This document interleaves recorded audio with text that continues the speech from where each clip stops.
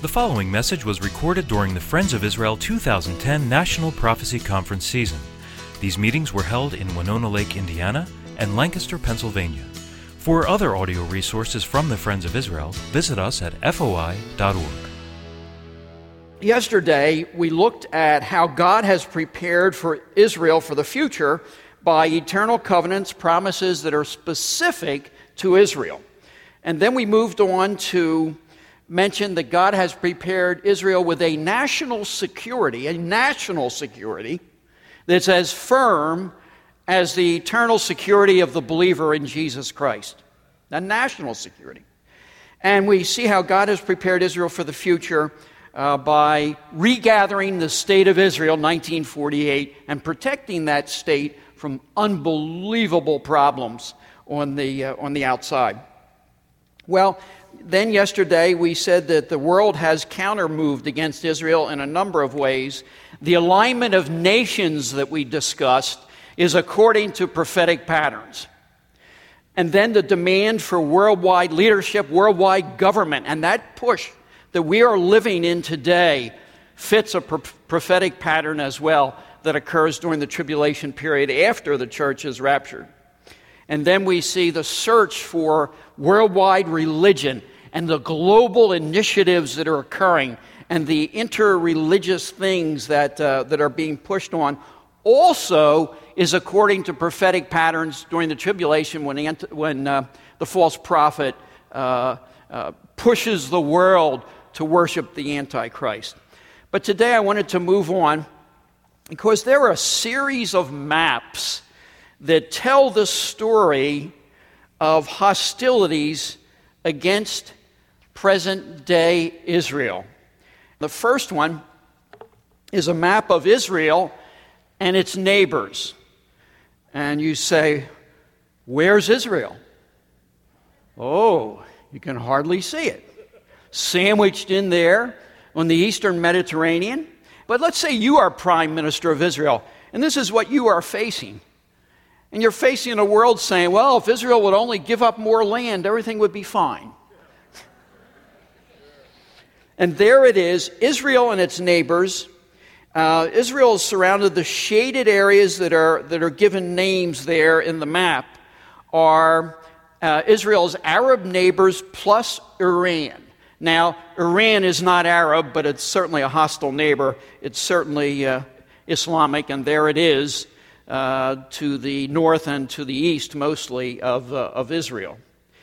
But you'll notice something else about this map. You know, when this was made, this was prepared since we were together a year ago. And notice that Turkey is not outlined here on the map. And it should be today, because Turkey is definitely a hostile neighbor of Israel. We looked at that yesterday. We saw the amazing prophetic alignment with Ezekiel 38, where Turkey is part of the invading force on Israel from the north. And Turkey is the huge country to the north of Israel, to the north of Syria and Iraq, and alongside of Iran for a bit as well.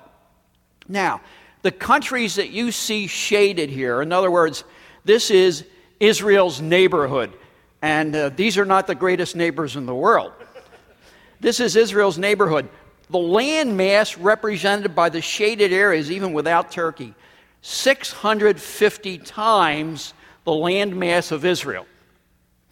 Population-wise, the shaded countries, Arab countries and Iran, represent 56 times the population of Israel. And so if you were Prime Minister of Israel, what do you think about that? It's a lot of pressure, isn't it? A tremendous amount of pressure on you and on the people of Israel.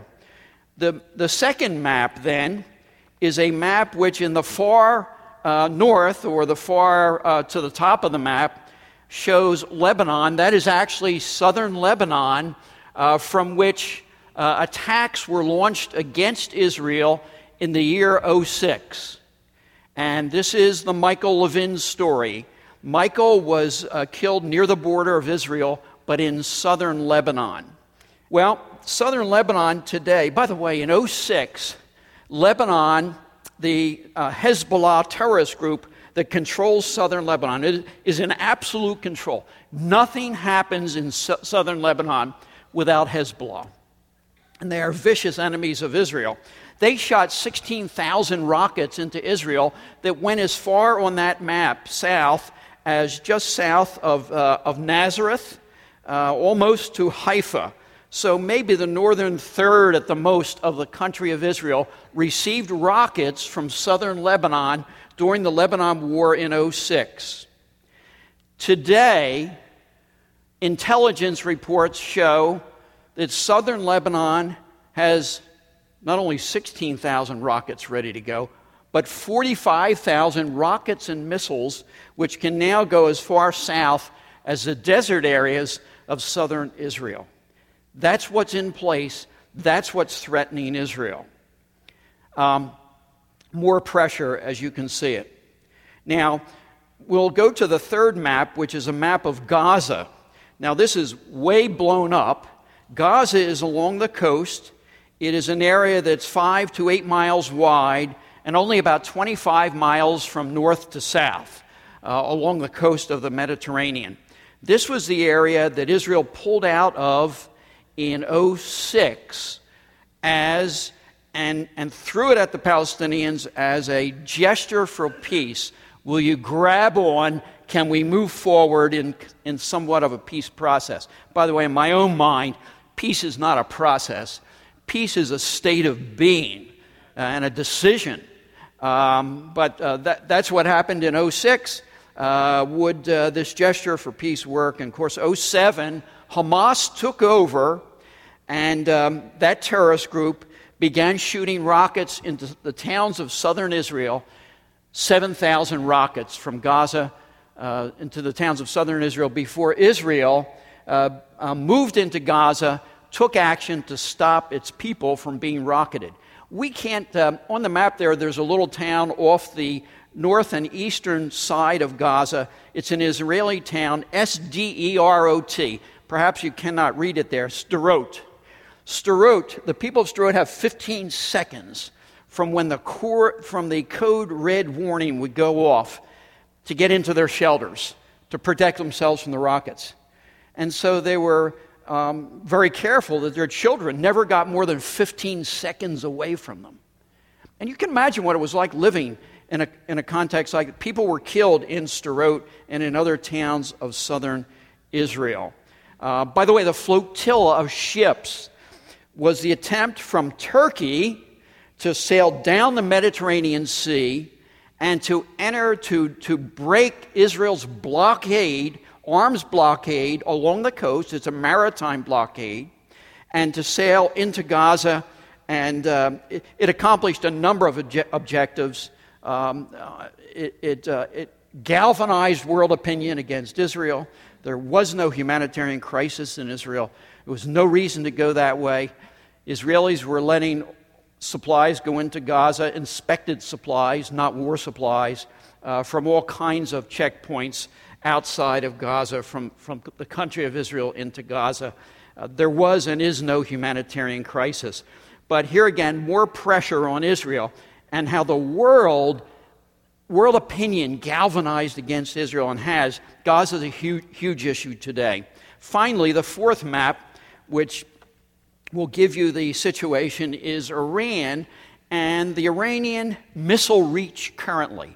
Now, the shaded area represents how far missiles from Iran can reach, and they can go as far as the republics of former Russian republics of Eastern Europe, and certainly Israel's within that shaded area.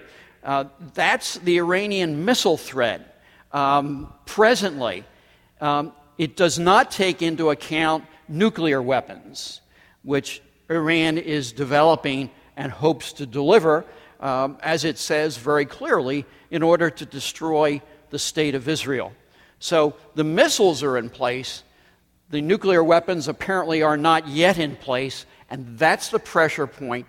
That's the tension in the world today. So when Dan Pollock stood here on Tuesday night and said that the United Nations has issued a resolution singling out Israel as the problem in the Middle East because of nuclear weapons, which it's had actually for probably 40 years, and of course has not used them. It's strictly defensive. But never mentioning Iran, which is developing the ability to deliver nuclear weapons throughout the Middle East and actually into as far as some of the countries of Europe. Never mentioning Iran. And that's the world that Israel lives in. But we have to remember, as we saw yesterday from the scriptures, that Israel's national security is rooted in God Himself. It's a national security that will not be broken by Iran or by anybody else. But you can just feel the pressure, and that Jewish people would understand, and that Israelis would understand as well. So these maps tell the story of present-day hostilities against Israel, part of the story for sure. There's another part of the story of present-day hostilities against the Jewish people, and that is the story of anti-Semitism.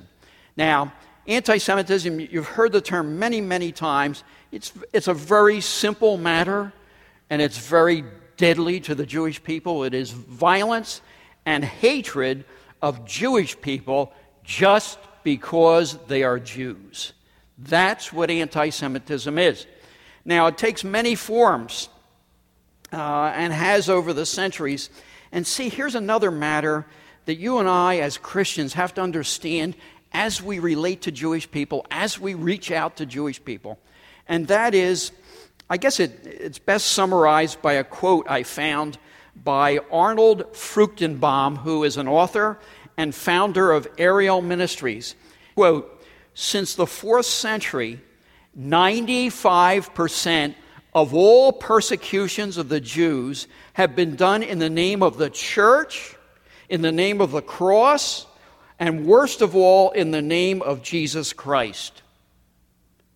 You may not have realized that, but that's what we're up against as we relate to the Jewish people.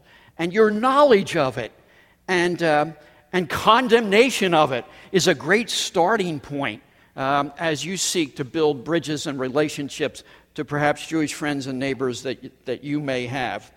There's a saying in the Jewish community, as Jewish people have begun to see, and I've got some dramatic illustrations to share with you that are very, very exciting as we move on in this message today, but Jewish people have a saying, and it's based upon history, that even if they, Christians, smile at you, act nice toward you, seem to be friends, scratch a Christian and you get an anti-Semite. We have to show the Jewish people there's a different kind of Christian out there than that. It's a formidable task, but it's something that is happening everywhere today. So anti-Semitism, though, as it's practiced in the world today, is taking a particular form. It has been, particularly over the last 10 years. And the greatest form it takes is this: demonize Israel and hold Jewish people everywhere accountable. So something happens in Israel. Oh, the flotilla incident. Demonize Israel. Oh, the press around the media, worldwide media jumps right on that. Oh, Israel's terrible. Hatred of Israel. And all. Demonize Israel. Hold Jewish people everywhere accountable. So you have demonstrations on the streets of Los Angeles, and you have the hatred against that young Jewish student with the Israeli flag. That's the anti-Semitism of today. It takes many, many forms. There have been flashpoints over the years. One of the flashpoints is something that is very dear to our hearts, and that is the security fence in Israel. It's dear to our hearts because we had 1 year with no tours in Israel. That year was 2001. And the reason we had no tours is you're not going to sign up for a tour to Israel when suicide bombers are killing people on a regular basis, as they were in 2001. We got our first tour off in the fall of 2002. The security fence was underway.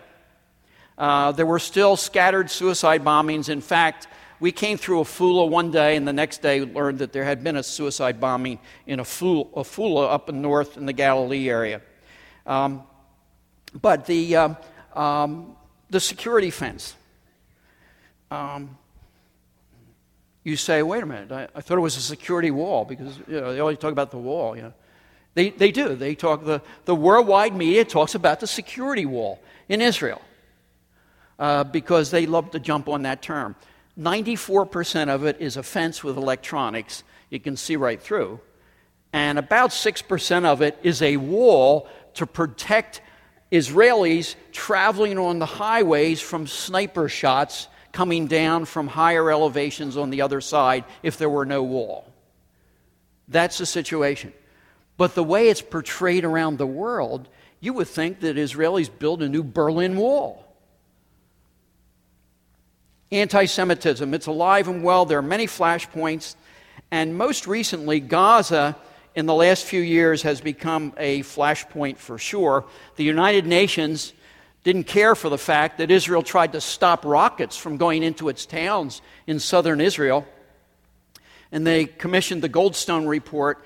And the Goldstone Report, which virtually ignores the fact that rockets were being shot constantly at the civilians of southern Israel, virtually ignores the fact, and actually ignores the fact that Hamas, the terrorist group in Gaza, uses human shields of its own people. All of this is, in effect, through the United Nations, institutionalized hatred of Israel, institutionalized anti-Semitism. That's what it is. And so the pattern is demonize Israel, move it out everywhere we can, and hold Jews accountable, and direct anti-Semitism, hatred, and violence against the Jewish people. That's what Jewish people are living under. Some of that mainstreaming occurred, for example, and these are all illustrations of things since we met here last year. November 23rd of last year, North Naples, Florida Middle School. It was a special day. It was called Kick a Jew Day. This is America. This is America. The students who participated in Kick a Jew Day were disciplined. I don't want to make it sound like the school was sponsoring it. But the word was passed. And so you get this mainstreaming of anti-Semitism. Israel Apartheid Weeks on college campuses and university campuses began 4 years ago with 2 or 3 campuses. And a couple of them were probably in Canada, as I remember. It has now spread, not from simply 1 week in March every year, Israel Apartheid Week, hatred against Israel and the Jewish people. It has spread to 45 campuses this year, and not only 1 week, but 2 weeks in March. It's spreading like wildfire. The last place that is an apartheid state is Israel. A number of you have been with us in Israel. You come out of the airport at Ben Gurion, what do you see? Signs everywhere in the country are in Hebrew and in Arabic, English as well. Apartheid? It's not apartheid. There's a recognition of Arabic as an official language of Israel. Israel has 1.2 million Arabs who are Arab Israelis. They are citizens of Israel. And they're a recognized minority. This is not an apartheid state. They vote for representatives to the parliament, Knesset. They vote for the prime minister. Israel is anything but an apartheid state. But Israel Apartheid Weeks in March are growing, expanding, and we'll only see more and more of it. And then in the world of religion, and I say religion because I don't like to even call it Christianity, the mainline Protestant churches and their official bodies. Now I realize some of you are highly likely to be part of mainline Protestant churches. And I'm not talking about people in the pews. I'm talking about the leadership structure of these denominations is increasingly anti-Bible, anti-Israel. And so we have the Presbyterian Church USA just within the last couple of weeks passing a resolution aimed at casting Israel as illegitimate in the Middle East. We have the United Methodists and a women's study group doing the same kind of thing, calls for divestment and all of this. And in the midst of this is the world of Israel and the Jewish people.